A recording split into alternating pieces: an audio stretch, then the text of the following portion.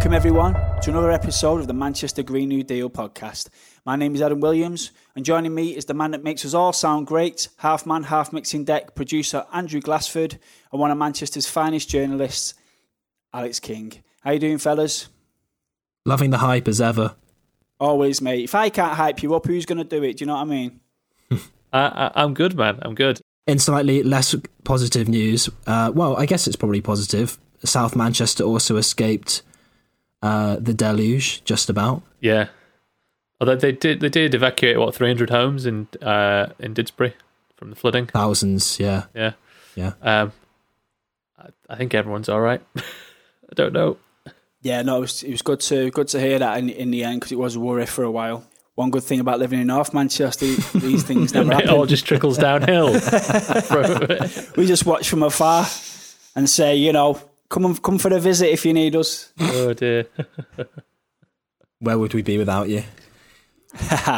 Okay, so we spoke to Matt Rack of the Fire Brigades Union because we felt that the FBU is uniquely placed among unions as their members are fighting on the front line of climate breakdown. This week, we're having an unofficial Unions Part 2 episode. The GMB is the third largest union in the UK, which represents people from a whole host of trades. Last October, I reached out to some of their members after hearing that there had been a grassroots campaign within the GMB to have the union formally adopt a Green New Deal. Declan Owens is one such member. He's also a member of the United Voices of the World Union, as well as being the current chair of the Haldane Society of Socialist Lawyers. Declan, a warm welcome to the show, mate. Thank you, Adam. It's a pleasure to be here. Yeah, the GMB, it's the third largest union in the UK, I believe, and it's what's known as a general trade union. Could you tell us a little bit about its history? Yes, it's got a wide range of sectors within it, and it's undergone a number of amalgamations over the years. So it is a case of unity is strength, and it has a lot of power and influence within the trade union movement and indeed within the Labour Party. So that manifested in the recent election of Keir Starmer, where, you know, there's support for him after Lisa Nandy initially had the support. So, you know, we have a long history with the Labour Party and with the workers' movement. Yeah, and just a very basic trade union question. What are the pros and cons of a trade union representing a multitude of trades rather than a select or related trades?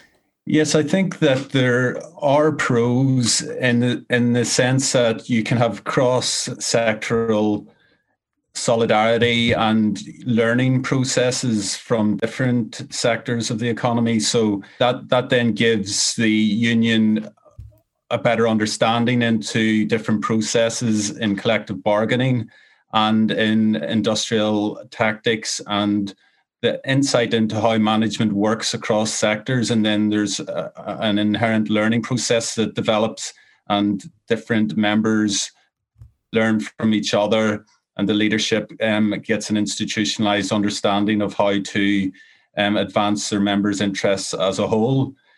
However, it does lose some of the focus that maybe a smaller union that represents just one sector, like the Fire Brigades Union, because in that instance, you have specialists. They have the ability to develop their program over time. They build the specialism, and then they are seen as the unique voice of the particular workforce, which is the case with the Fire Brigades Union. Just to kind of jump in, I don't really know much about GMB. My kind of first contact with them was from hearing about what happened at the Labour Party conference in 2019, when their Green New Deal motion kind of went through, and GMB was the kind of one of the sticking points in getting it passed through the conference because of, you know, the asks for radical decarbonisation, and, you know, which would affect a lot of jobs that GMB does, like it's designed to support, you know, in coal and gas and other kind of heavy industries. And obviously you're in the union in a different capacity to that. What's changed since 2019 inside GMB internally, like to kind of go, okay, we need to now grab hold of this and, you know, make it our own? I think it's a grassroots movement at the moment. The leadership still have to be persuaded. They have the interests of their members in mind whenever they're defending jobs, even if it's in polluting industries like the air and aviation sectors. So, for example, there were GMB members who were celebrating the recent decision to expand Heathrow, whereas we were criticising it. So that does lead to certain contradictions, but then it's similar to what I was saying to Adam in relation to one of the disadvantages of having a wide number of sectors within a union. However, we're a democratic union, and we are permitted to dissent, and we do. Yeah. I criticise the leadership for not having a more enlightened view towards the issue. We'll continue to apply pressure as is right in any democracy. So, Declan, I've been in a couple of discussions recently about what constitutes a Green New Deal. As in what gives a group the confidence to create one, and also what is the common thread that connects all Green New Deals. So, where do you stand on this? What made you think that you guys could make a Green New Deal? Why was it that brand or that sort of energy that you wanted to bring to the GMB? Well, I think it's looking back in history in some ways. So the New Deal in the United States was a time when the American government supported widespread infrastructural change for the benefit of society in the aftermath of the Wall Street crash. So there are certain parallels following the financial crisis. And insofar as this government and previous governments have failed to invest in the infrastructure of this country and in the people of this country, one of the best ways to invest in the future is to think in terms of a Green New Deal. And there's going to be further industrial changes in the economy, changes in jobs, and therefore they need to be climate friendly, particularly in the aftermath of the Paris Agreement and the international legal obligations of the UK to adhere to the climate goals and to stay well below 2 degrees. So there are targets there. It makes sense industrially, it makes sense economically, and it makes sense politically. So Declan, what does it look like for a trade union to be for a Green New Deal then? And what are the first steps to launching a campaign to realise that? Well, it can be as simple as a WhatsApp group and Facebook group and Twitter profile to get people interested within the union in this issue.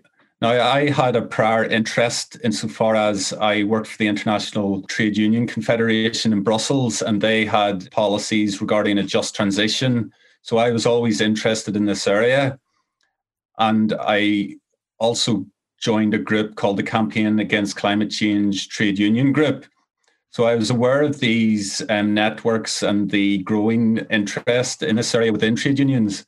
Yeah. Therefore, I was particularly keen within my own union that they represent the views that I have. And then because they don't, then it's up to me and other like-minded trade union members of the GMB to advocate within our own union for the sort of enlightened policies that are for the benefit of our members, but for society as a whole. Were there any particular versions of a GND that inspired your creation, your version of a GND?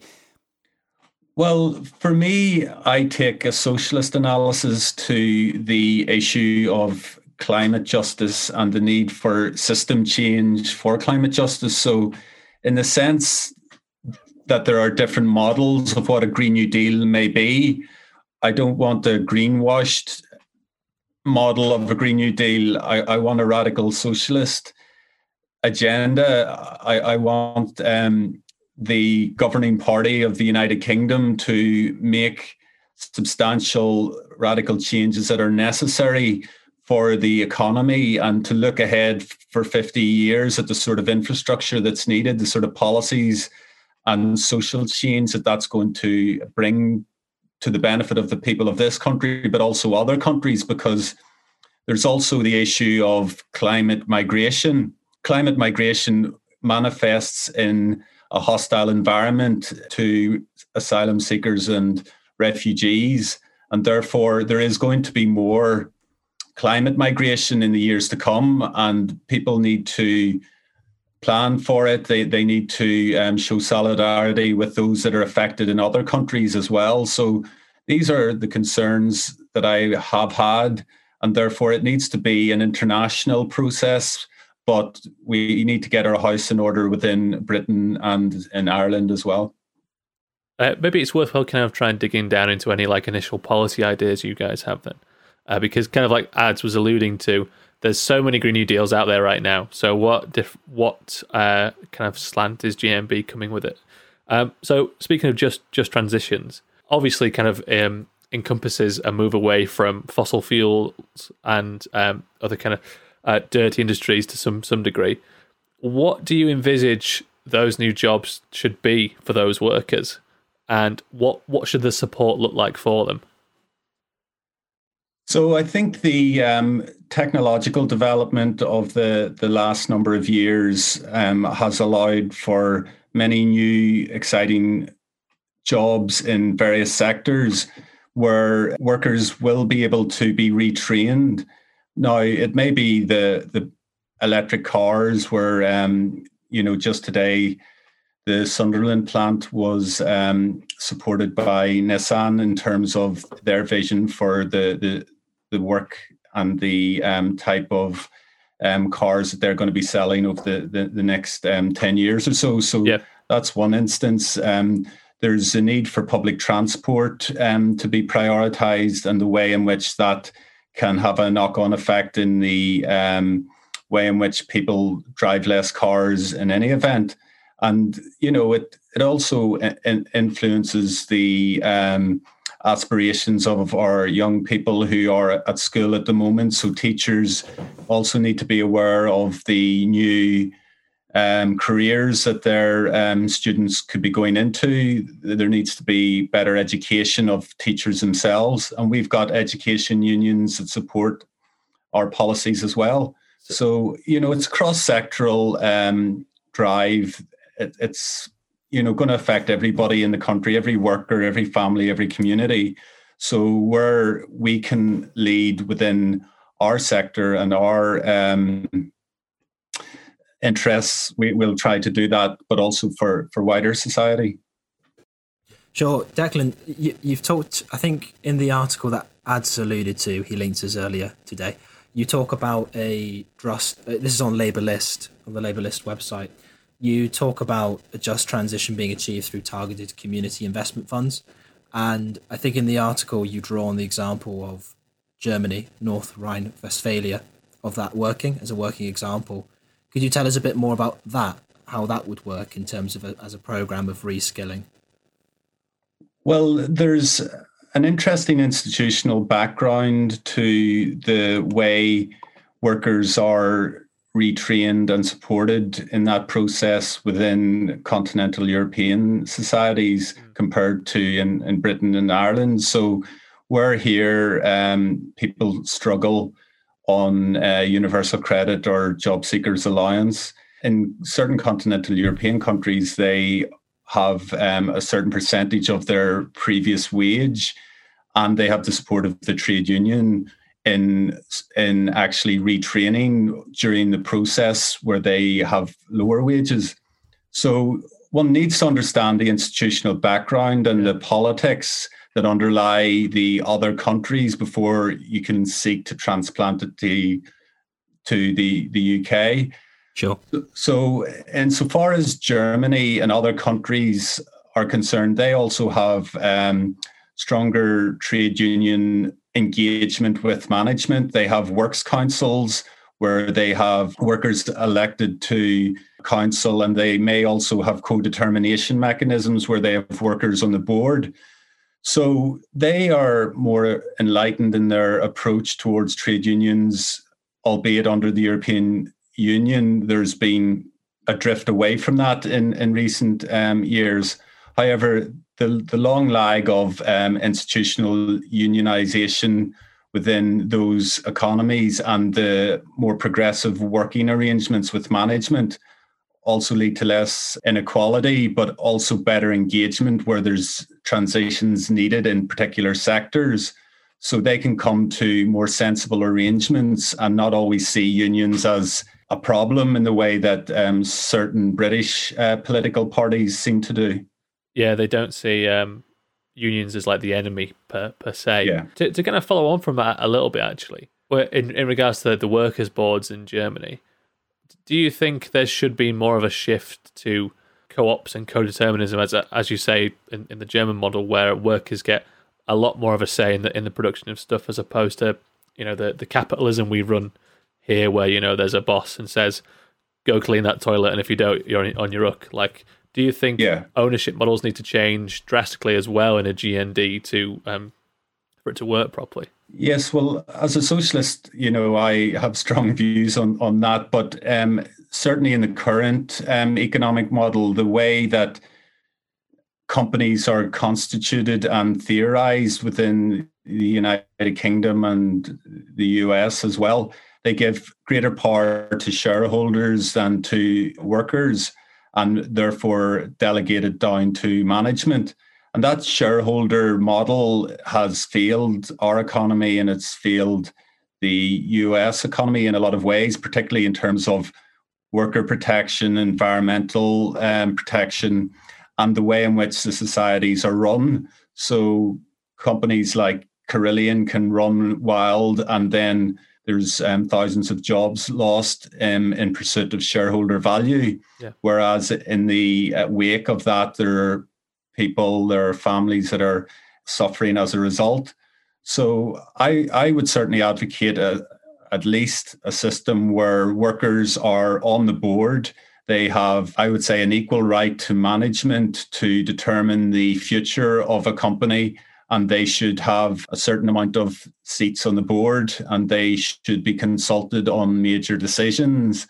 And the protections in that regard in the UK are very weak. Yeah. And it's virtually unheard of for that sort of system to be operative. And that's one of the reasons why we have so much inequality, and why the wages have slipped below the standard of living in a lot of cases. I love the first two lines of your proposal that you put out to your GMB members. I'm just going to read them out just so the audience know what it is. And it says, this is not the first time that the organised working class has been called upon to fix the problems caused by the wealthy and the powerful. But we find ourselves in a position where we must act to prevent a catastrophe caused by the rich. However, when it comes to climate breakdown, there are many working class people that are heavily invested in industries that are part of the problem. I'm thinking just off the top of my head, taxi drivers, bus drivers, airline workers, and this can often blur the lines. But also separate to this, climate consciousness is not a traditional part of trade union class consciousness. So how do you overcome these two distinct issues? So I think it is difficult. I recognise that, because people feel they need job security. They need the jobs that are in their communities at the moment. And those decisions are often made by capital. And that has been the case throughout history. But I would contest the notion that trade unionists haven't been involved in climate policies and addressing issues in relation to climate throughout their history, because the Industrial Revolution was strong in Manchester, for example. There was a lot of smog, there was a lot of poor working conditions and health and safety issues in relation to how workers were treated, how they lost life and limb, in fact, through the evolution of capitalist industries and the way in which that impacted them, whether it's coal mining or construction. And indeed, I represented trade unionists that were blacklisted for their efforts in trying to highlight health and safety on building sites. So I think class consciousness is important. Part of class consciousness is to recognize that there are different aspects to your brother and sister who have different jobs in different parts of the country, for example, through the way in which the society has delineated its resources and industries.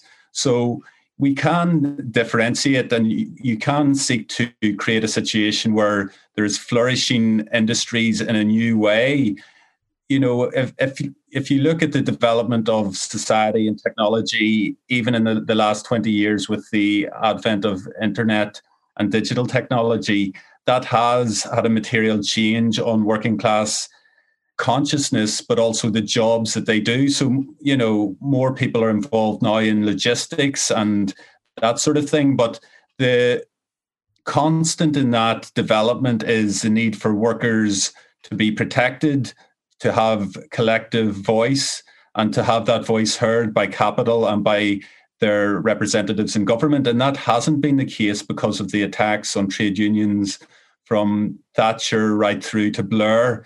And unfortunately, under Keir Starmer, he's not showing sufficient support for the union movement. And it is a union movement that retains class consciousness over generations and has historical memory, and therefore will create the class consciousness that is necessary for a just transition, that is necessary for a Green New Deal.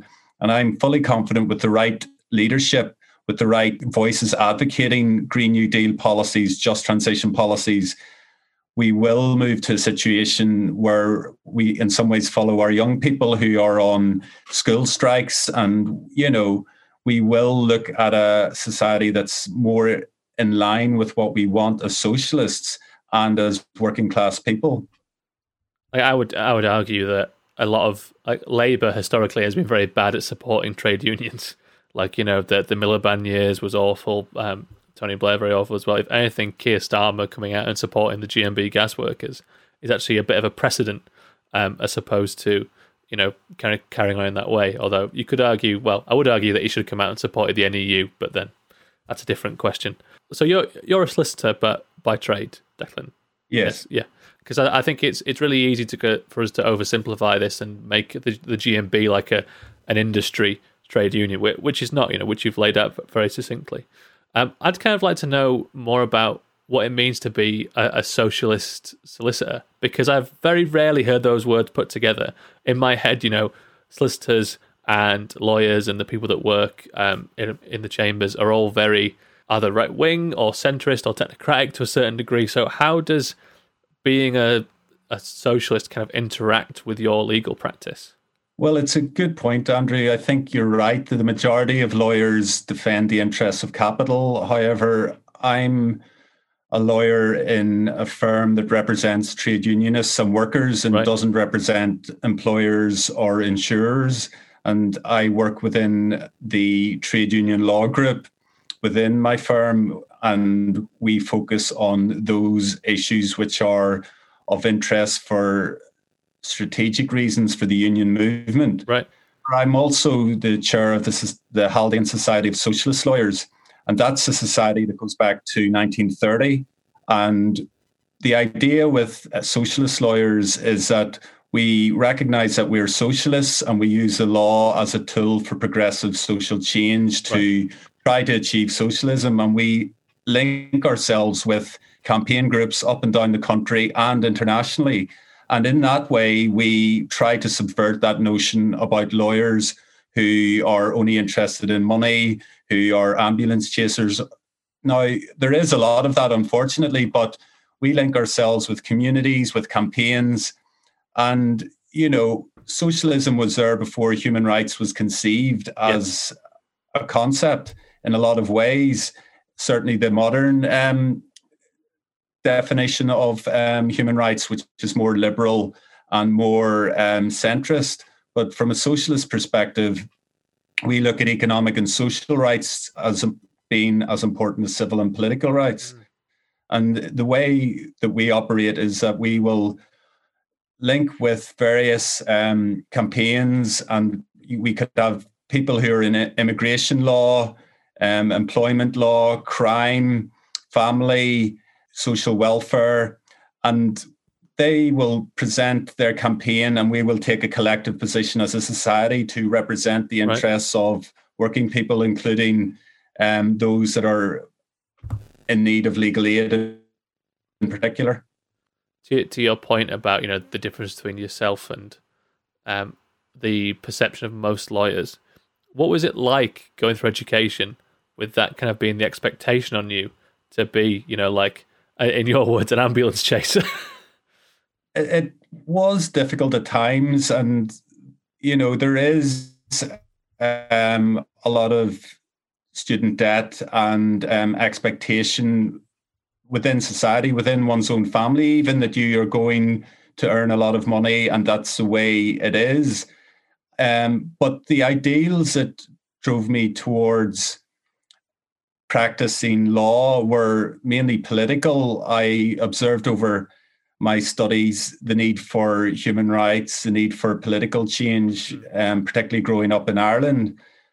I also noted that a lot of the progressive lawyers in history, like Gandhi, Nelson Mandela, were lawyers before they were politicians. Right. And the way in which I then sought to sort of get through the expectations for a more commercial process was to join the Haldane Society of Socialist Lawyers and to learn from people who had gone through that process before me and who showed solidarity in that environment, because there's very much a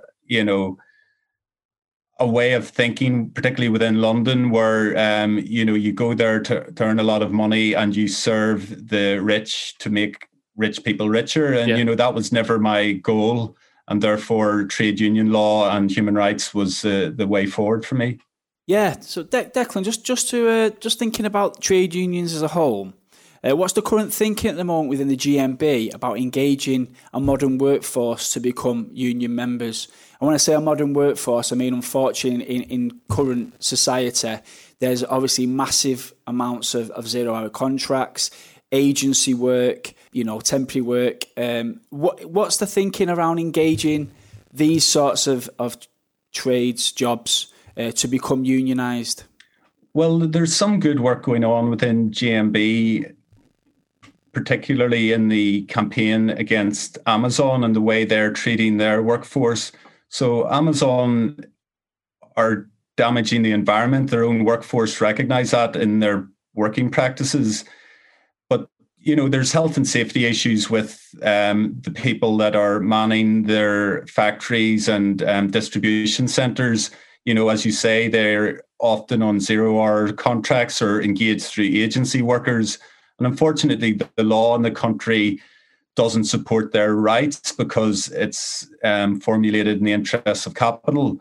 So it does require collective action, and it does require unions with the strength of GMB to take on some of these big corporations who don't look after their workers, and Amazon is certainly one of them. Uber, again, GMB has combined with others to take a legal case against Uber for their working practices. So the use of strategic litigation can be part of a political and industrial campaign that will benefit the members. And GMB are one of the unions, along with Unite, that tend to identify those issues and try to use them for the benefit of their members. And that then reflects in the work that I do within my firm and the work that I do within the Haldane Society of Socialist Lawyers.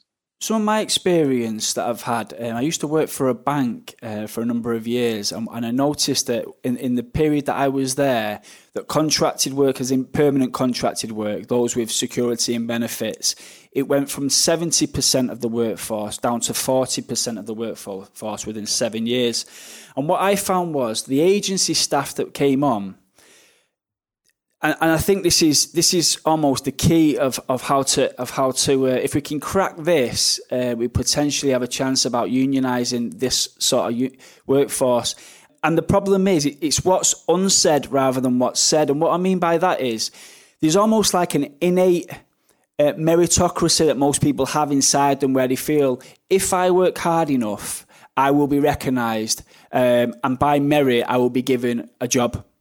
And that was never said. That was never said by management or anything like that. But because there's a sense of it in the UK, you often get temporary staff that come in, these targets, they'll over-excel the targets, which increases the targets overall. They're there half an hour before they should start. They finish half an hour late. And nothing's ever said about getting a permanent job. But it's this idea of a meritocracy. It's this idea of if I work hard enough, there's potentially going to be a job at the end of this. Now, what I found was, it's anecdotal, of course, but over 7 years, there was no meritocracy, there was no jobs given out, and the company almost fed on what was unsaid. It fed on people's fears, and how you can get that sort of workforce to unionise when they've kind of got an innate feeling that they shouldn't rock the boat.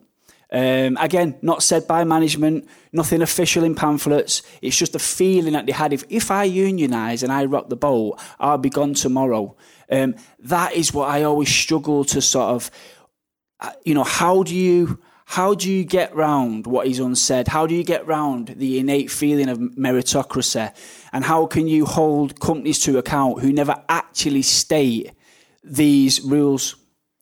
Well, I think it goes back to what we were talking about earlier with class consciousness. And I do have direct experience of the issues that you raise and raise so well, Adam. It is certainly true that capital places worker against worker and creates a sense of competition.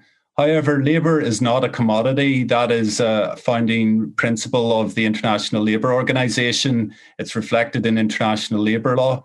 And my experience with agency workers, you talk about 7 years.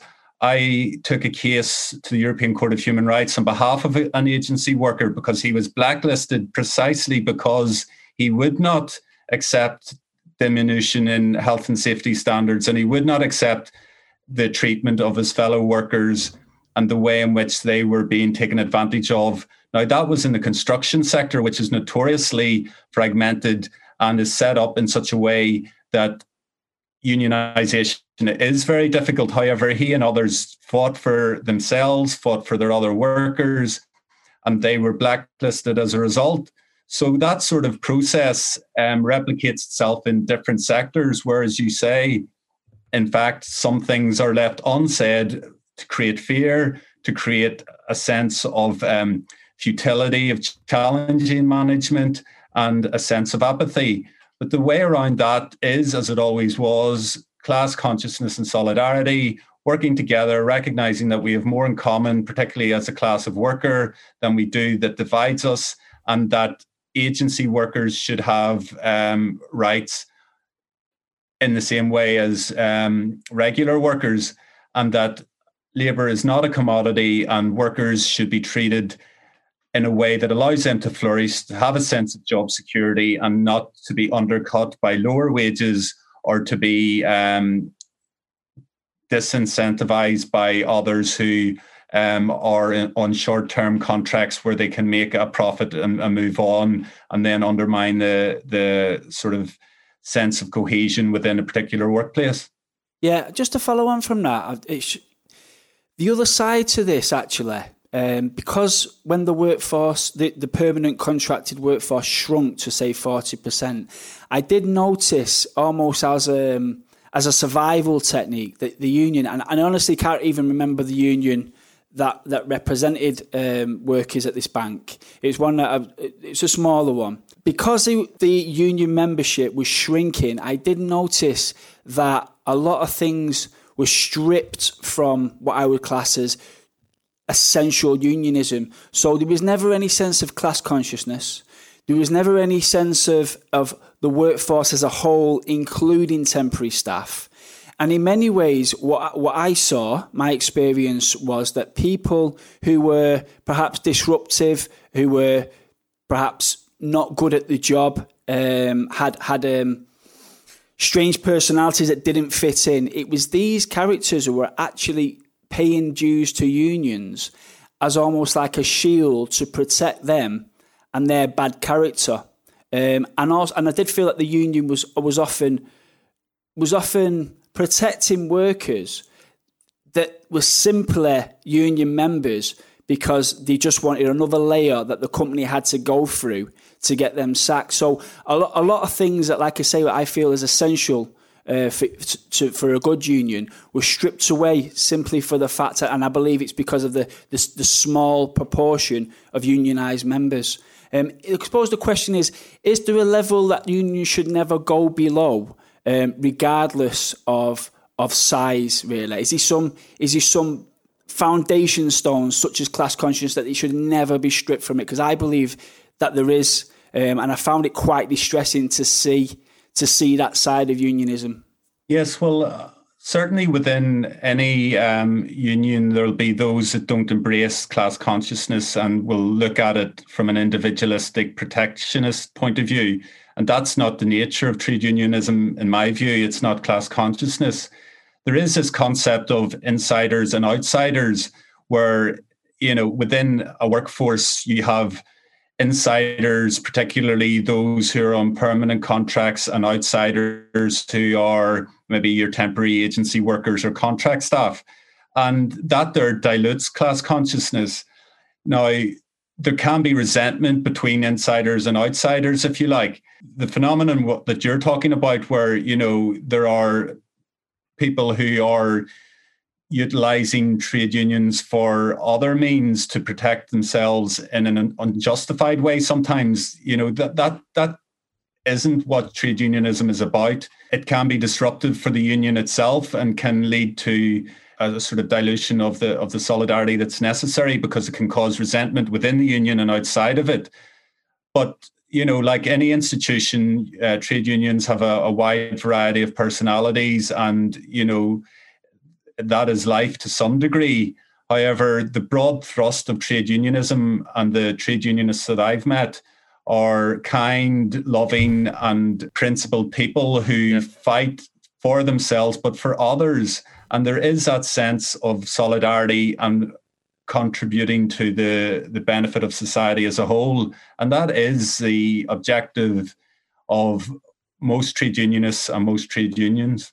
Yeah, definitely. I think once a trade union specifically prioritises individuals over the collective good, I think it's potentially lost its way. So moving from the subject of unionising new swathes of labour to disputes in more what we might call traditional unionised industries, thousands of GMB members at British Gas began a fresh strike this week over the company's fire and rehire practices. Could you give us and our audience an overview of why this strike is happening, what negotiations took place, what your members' ask was, what British Gas offered, and why you've decided to turn down that offer? Well, there's many different aspects to this dispute, and I think I'm not privy to all the industrial negotiations that took place. However, I have supported and shown solidarity to my GMB members who are on strike. And I was at a union meeting on Tuesday where that was reiterated, even though there's aspects of that industry which GMB for Green New Deal would seek to change.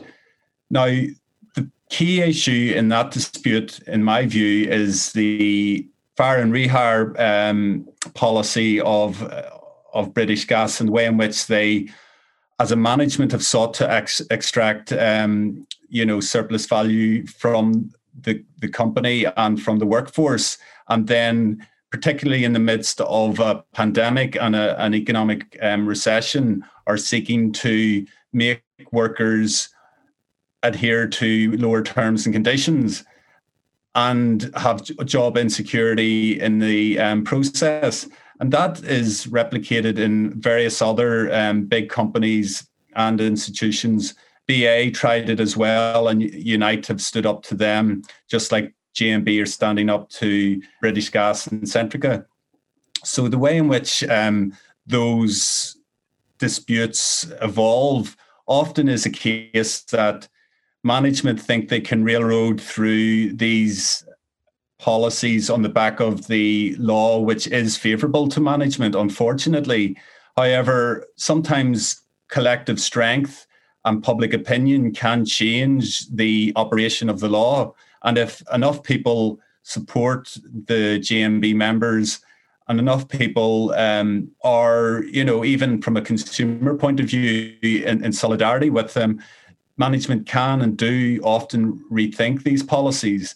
And, sometimes they're just not sustainable. So I think that the strike will be successful because people recognize that GMB members have got a right to defend their interests. And fundamentally, the policy is unfair.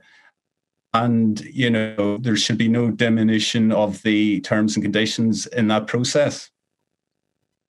Yeah, that's really encouraging. And it is definitely encouraging, at least Labour are nominally opposing this practice as well. They do oppose that practice. However, they need to put in place a policy and, if in power, legislation to fundamentally change the labour law in this country for the interests of trade unions and their members and their families and their communities. The labour law in this country, being collective labour law and employment law in an individual sense, does not protect the interests of workers to the level it should do. And that's why these sorts of practices continue. So I think the current Labour Party has a lot more to do, but Green New Deal policies and supporting trade unions is the way forward. So Declan, for any GMB members that are out there that are listening, that didn't realise or know about the Green New Deal that's happening within the GMB, how can they become a part of it? What do they need to do to be active in it? And also as well, anybody out there that's thinking of now becoming a GMB member, how do they go about it? To start off as a GMB member, it's quite easy to sign up through the website, and you can sign up by direct debit. You can alternatively sign up through your company if they've got the GMB representation there. But often it's as easy to sign up by the website. And, then it's a case of joining via Facebook or Twitter, and then just simply turning up to a Zoom meeting and getting stuck in and organising. And that's what we've done over the last year or so. And we have plans to keep organising in advance of COP26 in Glasgow. And we're pressing ahead with those plans, and we will have a delegation in Glasgow, and we will advocate Green New Deal policies. And there may be certain dissension within the GMB leadership on some of the points that we take. However, we believe that we're right, and we will continue to advocate for them. Mate, that's all music to our ears. So Declan, thank you so much for coming on the show, and I wish you well on your campaign. Mate. You're very welcome. It's been a pleasure, and you're doing great work. You're spreading the message, and solidarity to you. Thank you very Brilliant. much. Thank you. Okay, so this is the part of the show that is dedicated to the fighters, the healers and conservatives of the world that are doing their bit for all of us. It's the shout-out. Declan, can you go first this week, pal? Yes, I'd like to give a shout-out to Farhana Yamin. She's a lawyer. She's a climate lawyer, and she got herself arrested with Extinction Rebellion at the headquarters of the oil company Shell. And she's been prosecuted, but she's leading the way for climate justice and Green New Deal policies. Brilliant. Loving all these radical lawyers. Need more of them. Yeah, thanks for that, Declan. Andrew? Mine goes out to a previous guest and GND supporter, Lydia Merrill. This week, in my first CLP meeting, she did a fantastic presentation about denuclearization and the current UN laws that are passing this week in regards to the banning of nuclear weapons, and how it was actually, as much as it sounds like a great thing, it's pretty toothless because most of the major nuclear powers aren't actually signed up to it. So she really kind of enlightened me. So thank you very much, Lydia. Yeah, we love Lydia. Lydia's one of my mentors. Genuinely, she's brilliant. My shout out this week goes to MP Clive Lewis, who interestingly followed us on Twitter this week. I've seen Clive speak on a number of occasions, and he's definitely a Labour MP that fully understands the danger that we're currently facing. He not only engages with experts, he's become an expert himself, which is really sort of rare, I believe, in sort of with MPs. So, Clive, this is both a shout out and an invite to come on the show, mate. Love you for your work you've done in the past. Come on the show and tell us what you've got in store for the future. Okay, so thank you to everyone that is listening. And remember, if you're helping the planet in any way, I say this every week, but I mean it, we love you, we appreciate you, and we hope you will join us again next week. Take care, everyone. Bye.